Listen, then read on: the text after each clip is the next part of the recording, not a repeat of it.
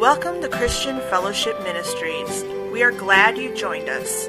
This sermon series challenges us to check ourselves from the inside out. Listen as Pastor Lucas O'Neill explains. Today, I agree with what that video is trying to present, that there's power there. And we read the Bible and we believe that, right? We pray, God does things happen on the backs of God's people praying. God's people pray and awesome things happen. I mean, places shake, people get saved, right? But I think if you're like me, often you realize we don't pray like we should. We don't pray as often as we should. I think sometimes prayer is frustrating. If I'm the only one in that, I don't know. I mean, I think a lot of us find prayer to be frustrating. If we were to kind of give ourselves a self-diagnosis, a spiritual checkup, and ask ourselves how much we prayed, how many of us would just be satisfied with the prayer? Yes, I pray like I should. Check. I mean, I think a lot of us would just feel like, no, I mean, I pray, but I don't pray like I should. I think sometimes it's because prayer becomes frustrating for us. And the reason why it becomes frustrating is because we sometimes miss the whole point of prayer. We don't really know how to use it. I remember when I was working with my father-in-law doing masonry and construction, and those of you who kind of know some of those stories already know that was my... if there were such a thing as purgatory, I did that already. So I would have gotten a quick pass through that. But there isn't, so it doesn't matter. Working on these rooftops, the heat of the sun, baking us, and on top of the fact that this is difficult work, mixing mud, handing it to bricklayers that are Vietnam vets that cuss at you if you don't hand it fast enough, and the mud's got to be perfect consistency, all this stuff. On top of that, I don't know what I'm doing. I don't know what these tools are. I've never been up on a scaffold before. I had to kind of break a fear of heights to get up there on the building. And using the tools, sometimes my father-in-law told me, go down to the third floor of this warehouse and in the second trunk, pull out such and such a tool. And I open the trunk and I'm like, I don't know which one he's talking about. I'd have to haul multiple tools up there and be like, which one? I didn't know which one it was. Something as simple as a sledgehammer. We had this huge concrete floor. We had to kind of break it up. And it was hollow underneath, so we're just trying to break through. And I'm using the sledgehammer, and it's killing me. My arms, I'm getting shocks through my arms, and I'm like, man, this is really rough. And then I break the sledgehammer. I mean, because I'm a beast. For those of you who don't know. No, I mean, the thing breaks, and I'm like, oh my goodness, And then my coworker had to tell me, you're not using the sledgehammer correctly. You're like, you're supposed to like let it slide and do the work. Okay, we had these huge Hilti drills with these long bits, and we had to, kind of use them to drill out the old bricks. And I would wake up in the middle of the night with rigor mortis hands. Okay, I'd have to open my fingers like this to grab my fork to eat my food. I mean, it was like, what is wrong with my hands? Coworker had to tell me, you're gripping the tool, cradle it, and let it do the work. Oh, didn't know how to use the tools, and it made it more frustrating for me. Right? When you don't know how to use something, it's frustrating. This morning, Bob was like, hey, can you run a copy of the song list for me? Yeah, sure. And I go to run the copy. I'm like, it's yelling at me, beep, beep, poop, beep, poop, poop, poop. It's a new one. But I don't know anything about copiers. When Tina was working for a lawyer, she would come home frustrated. He doesn't know how to work any of these things. He doesn't know how to make copies. He doesn't know how to... And I'm like, first of all, that's what you're there for. And second of all, I empathize with the guy because I would hire somebody just to do that, because I have no idea. I mean, then Bob goes back there and he's like, it's on fax, Pastor, and he puts it back on copy. Oh, sorry.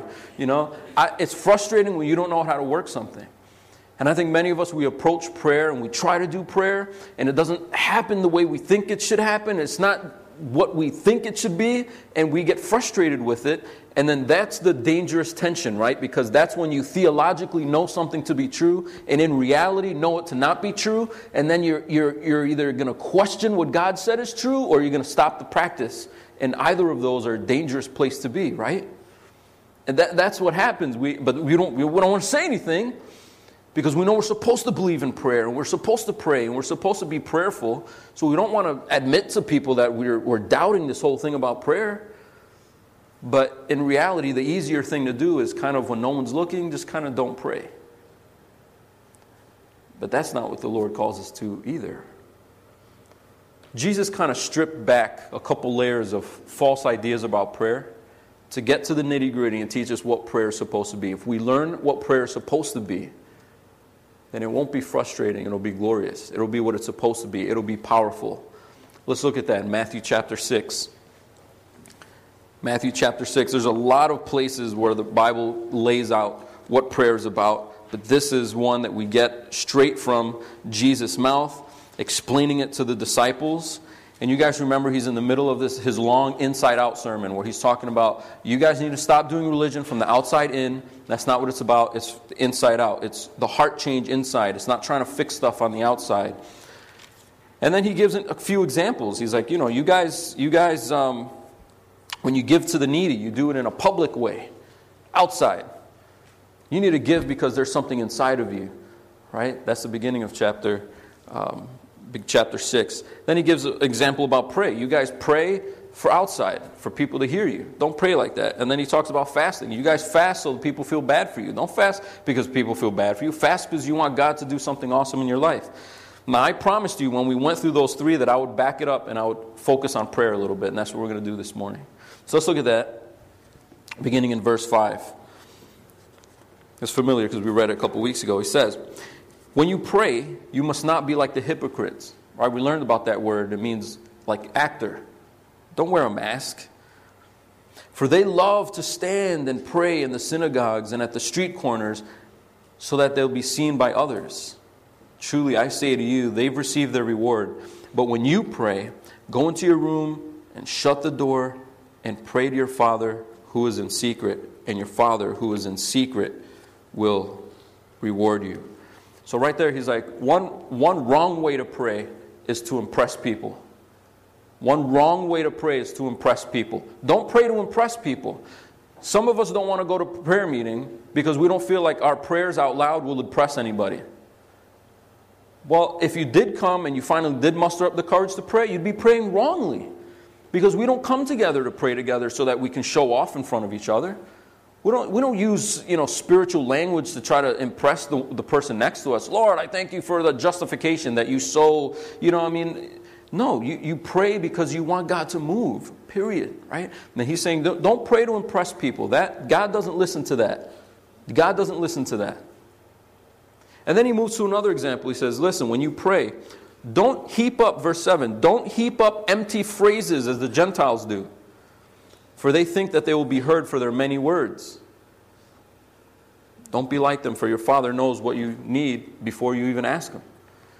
How many of us grew up with the notion that if I pray for something long enough, hard enough, if I use enough prayer, enough words, enough phrases, if I stay in the prayer closet for 30 minutes instead of the 15, but 30 this time, or if I normally do 30, I'm going to stay in there an hour, then God is going to definitely answer that prayer. Man, I pray for an hour and 15 this time, And that's more spiritual, right? Because we read about how Jesus went off and prayed all night.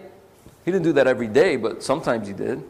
So we feel like the more phrases we can heap up, and we look at the time, well, it hasn't been an hour yet, Lord, and we just kind of keep saying the same thing over and over again. We misinterpret the passage of the widow that knocks, that keeps knocking.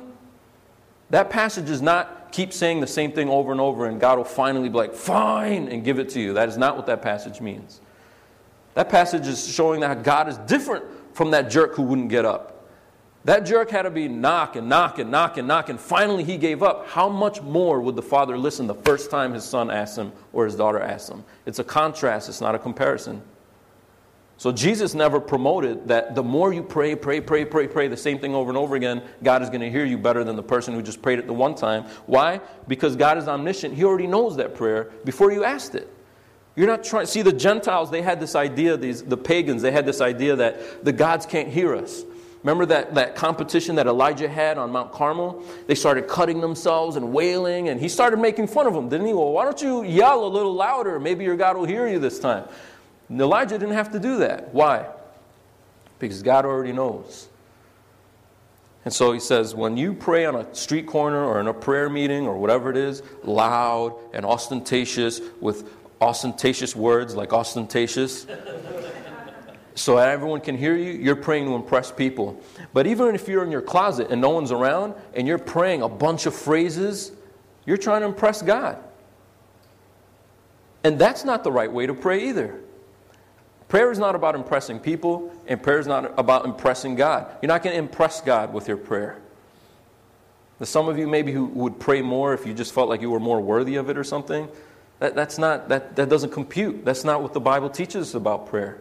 Prayer is not for you to please Him, make Him happy, make Him like, oh, wow, that was a good one. That was a good one. You need to work on your prayer a little bit more. You need to heap up a few more phrases and I'll listen to you. That's not how God, He's not sitting up there doing that. And so back-to-back phrases. I mean, I've prayed with people who were brought up to pray that way. And they pray, if there's a gap in their prayer, if there's a space of silence, it's unspiritual. I don't know if you've been around these people. They just, Lord Father God, I just pray, Lord Father God, that you would do this, Father God. And they just fill in the gaps with Lord Father God, and everything is, they always call Him the same thing. It's never varied. It's never like, Holy One or the Magnificent. Oh, wonderful Counselor, I want to ask you. It's always, Lord Father God, I pray, Lord Father God, Lord Father God. It's just empty phrases thrown on top of each other to make it sound like they're speaking fast and praying a bunch of phrases. But that's not what prayer is about. You get it? One child who comes before the Lord, Lord, I'm having a hard time obeying my parents. Please help me today. God hears that prayer. But somebody in an hour in a closet, Lord, I pray that blah, blah, blah, for an hour, but it's just an hour so that it's an hour? Or just because they think that God is going to listen more to the hour-long prayer than the kid who prayed one for 30 seconds? Jesus is saying God doesn't hear that because your prayers are not to impress Him. Your prayers are not to impress people, and your prayers are not to impress God. You know why? Because both of those prayers are all about you. If you pray like that, prayer is all about you. If you pray to impress people, you're trying to get people to look at you. If you pray to impress God, you're trying to get God to look at you. Look at me. Look at me. I'm praying all these long prayers, God. I'm praying long phrases. I'm praying for a long time. Look at me.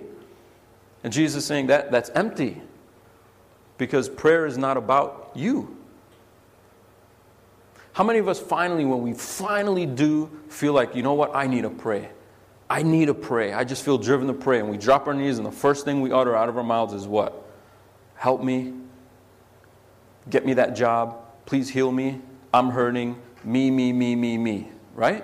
Jesus says, don't pray like those people who pray to impress people or pray to impress God. Pray like this. And look how Jesus starts. A lot of you have the prayer memorized. Pray then like this. Now notice He doesn't say pray exactly this. Pray like this. This is the model. This is like an outline. Our Father in heaven, hallowed be your name. Request number one is that God's name would be made holy. And that's request number one because that's what's most important to the person praying that is an inside-out believer, that is a disciple of Jesus Christ, that's a follower of Jesus Christ. The ultimate concern, your primary concern, no matter what else I ask, no matter what else, all the requests that I have, all the anxieties I want to cast before you, I want to do that, but before we do any of that, I just want to proclaim your name. You are my heavenly Father. I mean, that's so rich. You know, our Father in heaven. Father just connotes, it's a loving relationship. He's not like a far-off God that's spun the planet into existence and doesn't care about you. He's a father. You're His child. But at the same time, He's not an earthly father. He's not a teddy bear either. He is our Father in heaven. And so He's other. He's transcendent. He is not like you. His ways are above your ways. His thoughts are above your thoughts. And the fact that you're even praying to Him doesn't even make sense. The fact that you're able to communicate with this infinite being in your finite mind, whatever little prayer you're able to concoct or produce, it doesn't even make sense, does it? That this infinite, holy, perfect God would even stoop to listen to you. And so we don't just fast forward through that. Yeah, Father God, whatever. Anyway, I have this request. It's about you again. But what Jesus is saying is prayer is not about you. Prayer is about Him. And when you come before him, it's a worship session. You come before him and say, Our Father in heaven, hallowed be your name. What name? What name? You know, maybe we could just pause there a minute. What are the names that the Bible gives? You know, Yahweh Yireh or Jehovah Jireh. Remember the old song we used to sing, Jehovah Jireh, my provider? You could just stop there and just, Lord, you're my provider. You provide all things. You provide for my family. You provide for my needs. You're a provider. You provide sun. You provide air conditioning. You provide a place for us to worship. You provide, you could just do that. I mean, think of his name. You're mighty. You're holy. Worship his name. And that's step one. And then look at the next request. Your kingdom come. Your will be done on earth as it is in heaven. I mean, you can hear the contrast with my will is pressing in. There's a kingdom that I want to push forward. But no, your kingdom come. Your will be done. Even though there's all this stuff that I want what you want. Because I'm not holy. I'm not the one that whose address is in heaven. I'm not the creator. I'm not the majestic one. You are. So your kingdom come. Your will be done. So what if one of my requests kind of conflicts with that? Then forget my request, God. I don't care about. What I care about is that your will be done. What I care is that you are number one in my. What I'm praying right now is because I want to worship you. Because I want to call you Father. Because I get to talk to you. That's so insane. That's why I'm praying. I'm praying because it's such a privilege and honor to come before you and speak to you. That's why I'm praying. I'm not praying for the primary purpose of getting my needs fixed. Now, does the Bible say you can't pray for your needs? No. It doesn't say that. But when the primary thing that drives us to pray is needs, then isn't it just all about us? Again? I mean, how is it not? We approach God like he's a genie. Right? And maybe we'll throw him a couple Dear Heavenly Fathers. We'll throw a couple I love yous. And it's like we're rubbing the lamp until it pops out and we get what we really want. That's what we're really here for. Nobody approaches a genie in a lamp to rub the lamp because they just want to rub the lamp. The lamp is so rubby and good. I don't know. I just want to rub it, What if the lamp was sitting there and you knew the genie's not going to pop out and give you an answer to your wish, but just rub it anyway? No, that genie would collect dust. God is not a genie. He doesn't pop out. A genie, the thing about a genie is it's more powerful than you, but you're its master. And that's how we treat God. You're powerful, Lord. You're so great, but here's some stuff I need you to get done. That's how we present our requests. And it's all about me. And then we stuff them back in the lamp and put them in our pocket and pull them out next time we get sick. Pull them out next time we get scared. Pull them out next time we're having trouble. But Jesus is saying that's not what prayer is about. If you're halfway done with your prayer, you haven't even gotten to requests yet. You're worshiping his name. You're asking that his name be holy. You're addressing him. You're visualizing who it is that you're speaking to. Then you're asking that his kingdom would come. You're imagining his kingdom. You're thinking of how his kingdom is advancing in this world. You're asking that his will be done. You're tearing it away from the will that you want to have happen. And you're saying that how it is in heaven, Lord, I want that to be the way it is on earth. And then finally, verse 11, give us this day our daily bread. That's the first request that has anything to do with me. But the request prior to that. I mean, isn't that the rhythm of the Bible? Remember when Moses came down with the 10 Commandments? The first 4 had nothing to do with each other. It had everything to do with us toward God. Here's how you're going to worship me. You're going to only worship me. Rule number 1. Rule number 2, don't carve anything or make anything that kind of looks like me. Don't make beanie babies of me. Don't make keychains of me. Don't make posters of me. The stuff that you can light candles and kneel before. You can't create an image of me. You can't animate me. You can't illustrate me. There's no perfect illustration of me. So don't do it. I'm the invisible, immortal God, and you worship me like that. That was rule number 2. Right? Then he talks about obeying, not taking his name in vain or using his name uselessly or wrongly. Then he talks about honoring the day that he made holy. So the first four is me, me, me. Then here's how you treat each other. Remember when they asked Jesus, what's the greatest commandment? He said, well, actually there's two. The first one, love the Lord your God with all your heart, soul, mind, and strength. And the second one is like it, love your neighbor as yourself. Which one came first? The vertical one. The horizontal one doesn't make sense unless the vertical one happens first. And so Jesus lays out, here's how you pray. What happens first? Praying for my stuff? No. Vertical first. Vertical first. Lord, your will be done. This is about you. This is all about you. And none of the other stuff happens. This is still a time that was worth it for me. It was still worth it coming to pray to you. Not because answers weren't met or the way the answers happened, but because I'm here to worship you as you are. And I want your will to be done in this place and in my life. And then he goes, verse 11, give us this day our daily bread. Forgive us our sins. Forgive us our debts, our trespasses. Help us to also forgive others. So you forgive us as we forgive others their debts. Lead us not into temptation, but deliver us from evil. There's so much to unpack there. But I just want to camp out on what I think is the overall issue here. And the overall issue is that when we think prayer doesn't work, it's because we're praying for ourselves. It's not until we realize that prayer is about Him that we'll realize how powerful prayer is.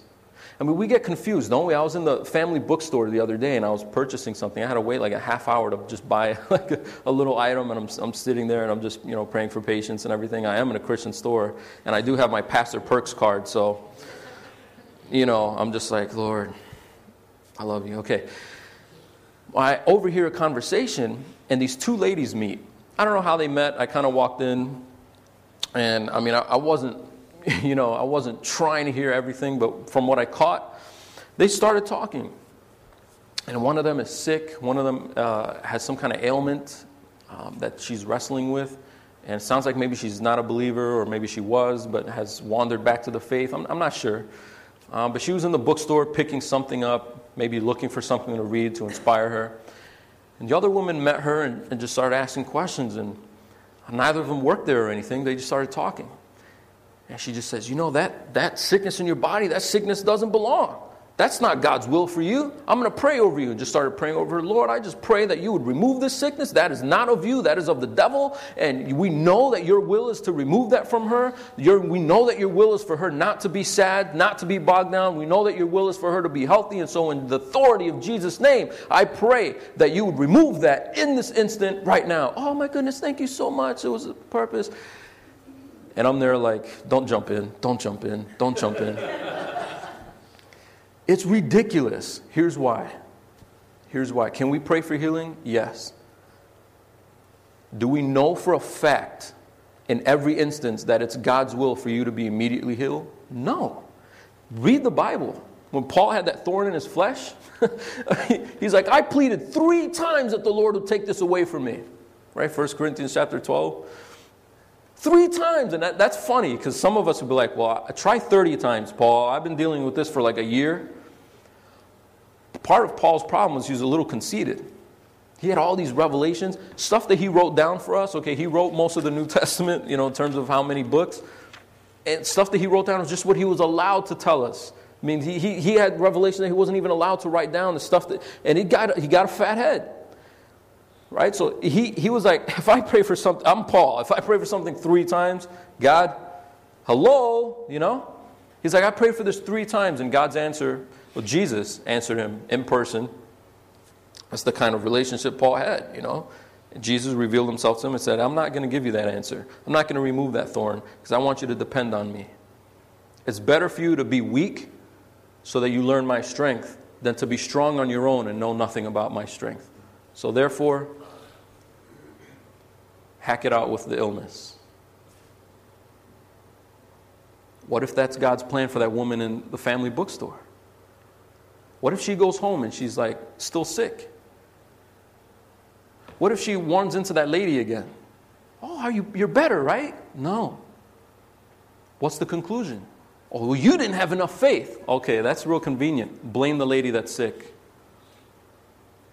How about we back up and ask what prayer, wait, hold on a second. What's prayer really for? Because that model of prayer is genie. God is your servant, and when you call on him, he's supposed to do the things that you ask. But what Jesus is saying is, hold on a second. If you would have first prayed, your will be done. Your will be done. If you would have first prayed, Lord, you are holy no matter what's happening in my life. Even in the times where I feel like questioning you, the times that are the trials that are so difficult, I feel like I might misstep. Lord, even in those difficult times like Job, I praise your name. You are holy. Well, what about all these circumstances? He's still holy. Well, what are you going to do if this happens? Hallowed be his name. He gives and he takes away. Blessed be his name. But what if your children die, all of them at the same time, in a car accident, on the way to acquire the fire, just to rub it in? He is holy. If you don't start here, you're not praying correctly. You start with, give us this day. That's how we start our prayers. That's what prayer really is about for us, is give us this day our needs. Give me what I need, Lord. Give me what I need. You don't know what you need. You haven't aligned your heart with his. You haven't prayed the part where you say, you know what, here's my will, but I want your will to be done. That wrestling has to happen first. Then you can ask for his blessing. This is wild. There's passages in the Bible where Jesus says, ask whatever you want, and it'll be given to you. Am I lying? Right? There's places in the Bible where Jesus says, ask in my name, ask it, and it'll happen. Move that mountain, it'll move. Doesn't he say it? In James, it says the person who prays an effective prayer, a righteous person praying effectively, will pray it over the person who's sick, and that sick person will be healed. It doesn't say might be healed, it says will be healed. Well, so that sounds a little bit contradictory. Conveniently, we have one of those passages in the next chapter. Okay, so if you're in Matthew 6, just flip over to 7. Look at chapter 7, verse 7. And this is familiar. This isn't, for those of you who've been around the Christian block for a little while, you kind of know these verses a little bit. In verse 7, look what it says. He says, this is Jesus. Same sermon, by the way. He's still the Sermon on the Mount, right? He goes back to the issue of prayer. So Matthew 7, verse 7. Ask, and it'll be given to you. Seek, you'll find. Knock, and it will be open to you. For everyone who asks receives, and the one who seeks finds, and to the one who knocks it will be open. Doesn't it sound like a formula? Ask for the healing, it'll be given. It's almost like a blank check, isn't it? Here, write your amount and it'll be cashed. Knock on that door, it'll be open. Ask for this thing and it'll be given to you. That's what Jesus said. But then hold on a second, he gives us an interesting illustration. Which one of you, he says, if your son were to ask you for bread, your son is hungry. He hasn't eaten in a while. He's starving. And he asks for bread. You have bread. Would you withhold it? I feel bad when the kids, Dad, can I have an apple? Yeah, I want you to have, ask like that if it's like an Airhead, right? An apple, have it. Eat it. I just don't want 2 bites and see it on the floor. That'll make me upset. But if you want something healthy, like, Dad, can I please have a celery stick? What? Why would you ask that? Eat the celery stick. You know what I'm saying? But if you want Fruit Loops, whoa, hold on a second. Right? Because cavities and all that stuff. Jesus' point is if a son is hungry and asks the father for bread, wouldn't the father give him bread? Listen to what he says. Which one of you would give him a stone instead? And then snicker behind closed doors with your wife. Check it out. It looks like bread, like a loaf. It's a rock. I found it in the ocean when I was fly fishing. It's hilarious. Look, I give it to him. Look, he's going to bite into it and break his teeth. Isn't that funny? No, that's ridiculous. Who would do that? So his point is, if a son asks a father for a piece of bread, would the father give him a stone? Or if the son asked for fish, would he give him a serpent instead? Look, I told him it's a fish. I told him I fished it. I told him but it's actually a poisonous snake. Watch it bite him. Watch it bite him. No. He wouldn't do that. Verse 11. If you then, who are evil, we're not holy, Father. Not hallowed be our name. We're messed up people. And as messed up people, we would never do that? Then how would the Father do that? You then, being evil, know how to give good gifts to your children. How much more will your Father who is in heaven give good gifts to those who ask him? Now here's the problem. When we come before the Father and we ask for something, we assume we're asking for something good. I mean, what if you were to reverse Jesus' illustration and the kid comes and asks for a snake? Would the Father give it to him? Oh yeah, of course. No, he wouldn't. Because the whole point is not that the Father gives the child whatever the child wants. The point is when the child asks for something good, the Father gives the good gift to the Son without hesitation. Now, you and I are fallen people. We're not omniscient. We're not transcendent. We're not holy. We don't know everything. Do we always ask for something good? No. Sometimes we ask something that's not good for us. When Paul asked for that thorn to be removed, it sounded good to him, but it didn't sound good to Jesus, and Jesus said no. And so when Jesus says, whatever you ask, it'll be given to you. Whenever you knock, it'll be open. Whatever you seek for, you'll find. If what you seek for is good. Not every door you knock on is going to be open. That would make you the master of the universe, wouldn't it? But when you knock on the door that God wants you to knock on, when your will is aligned with His will, and it's not your will be done, but His will be done, that door will open. Even if it looks impossible. You ever pressed with a decision where you know the right thing to do will probably end you? I mean, maybe it'll jeopardize your career. Maybe you're dating that girl and you feel like if I do this right thing, I'll lose chance with her. Whatever it is, you think back in your life and the kind of decisions where you feel like, man, it's the right thing to do, but I just feel like everything's going to fall apart. That's where this comes in. He's saying, you pray. Right? And it's the right thing. You pray, it'll happen. You'll see how it'll happen and it will be good. But when we start interjecting, forget the father-son analogy and just asking it'll be open and we just stop it there and it's all about me. Yeah, you could do the blank check prayer. Lord, I pray for a new car. Lord, I pray for a new house. Lord, I pray for a new whatever.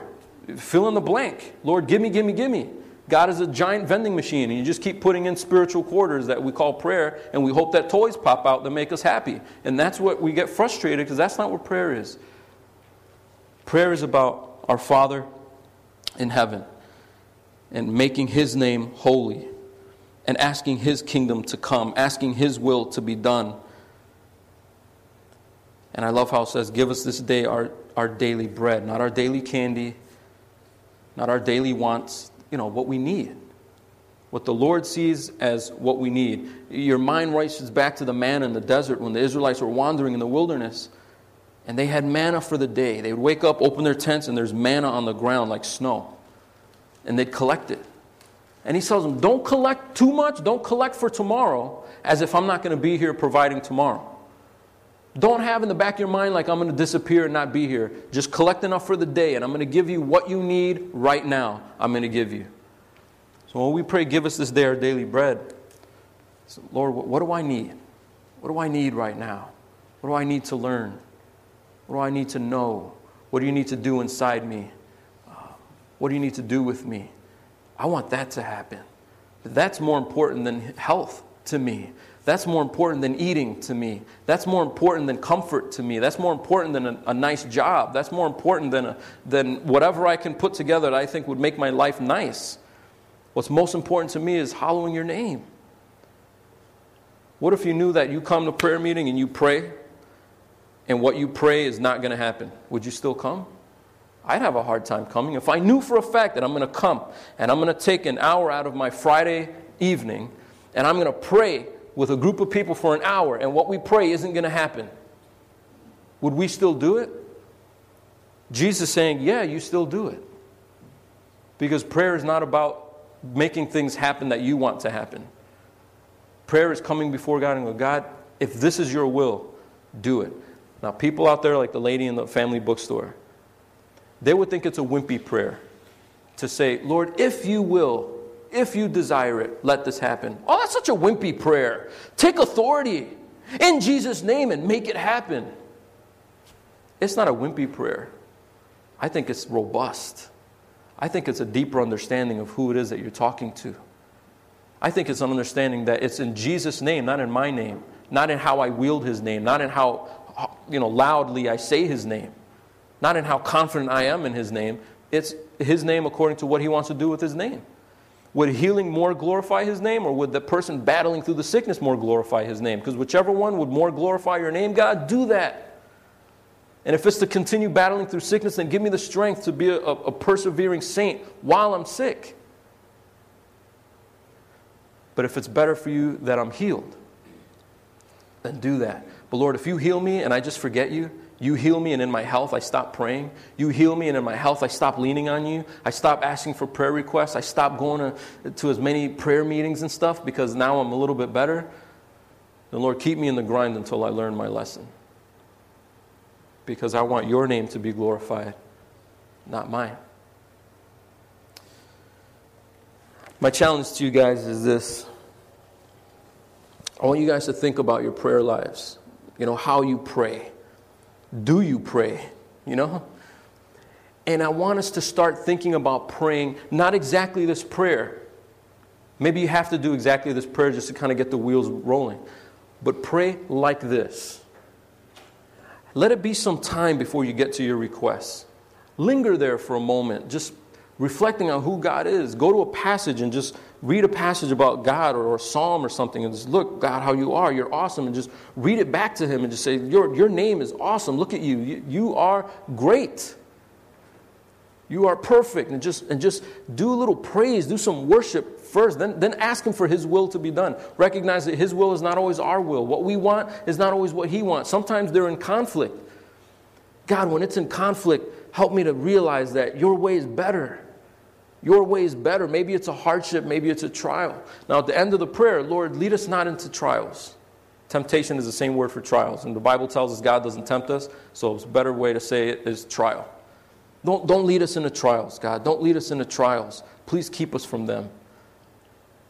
But when you do allow the trial, don't allow the evil one to turn it into a temptation that makes me fail. Protect me. God sometimes desires that you go through a trial. We ask to not go through trials, but when it happens, we ask that it wouldn't turn into a temptation and we wouldn't give in to the schemes of the evil one. Trials are going to happen. We need to ask that the Lord's will be done in them. So I want us to reverse our prayers. Instead of just jumping straight into healing, start asking, what would healing look like in my life? How would healing more glorify his name? How would not being healed more glorify his name? What would it look like for me to continue in this struggle? Could I bring glory to his name if I continued in the struggle? What is God trying to teach me as I'm in this struggle? When we start praying like that, you see, God aligns our heart with his. And when our hearts are the same, when we want the same things that he wants, every door you knock on opens. And that's when prayer becomes powerful. John, I'd like to ask you to come back up, and we're going to close in a song of prayer, a prayerful song that really does what this prayer does in the beginning. Lifts up the name of God, how great his name is. And this is where prayer begins. This is what prayer is about. If prayer is going to be powerful in your life, it's going to be because you're praying for him. You're doing it for Jesus. You're not doing it because you're trying to impress people. You're not doing it because you're trying to impress God. You're doing it because you're impressed with God. Let's pray. Father, as we lift up this song to you, we ask that you would give us insight into what prayer really is about. We looked at a few verses and we lingered on it for a little bit. We ask that you would make it real in our hearts, God. What is prayer really about? And drive us to pray. Drive us to be more prayerful as a people, as a community, and as individuals when we're outside of these walls. Help us to come before you and just say, Lord, we want you to accomplish your will in our lives. Whatever it looks like, whatever difficult decisions we need to make, do it. Do it through us, Lord, so that your name would be made great in our lives and that people would see how great you are because of what's going on in our lives, Lord. And give us the wisdom to tell the difference between what might be our will and how it might be different from yours. Give us grace to understand that we need to surrender ours to yours. And help us to see how powerful prayer can be, Lord, when we pray like that. And we ask you to teach us that truth in Jesus' name. Amen.